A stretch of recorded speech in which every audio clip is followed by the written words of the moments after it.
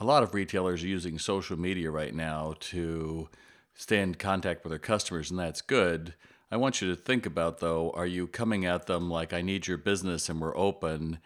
Or are you coming at them and realizing I have to either educate them or teach them something they don't know, or just take them out of their friggin' boredom of working at home? Because if you think about that, then you're being of service to your customers, and they will remember that as they come back to normalcy and buying. But if you just keep talking about me, it's kind of off putting. So today, I want you to think about what you're doing in social media, and particularly if you're doing live videos or something like that. Be human, be of service first, and the rest will come.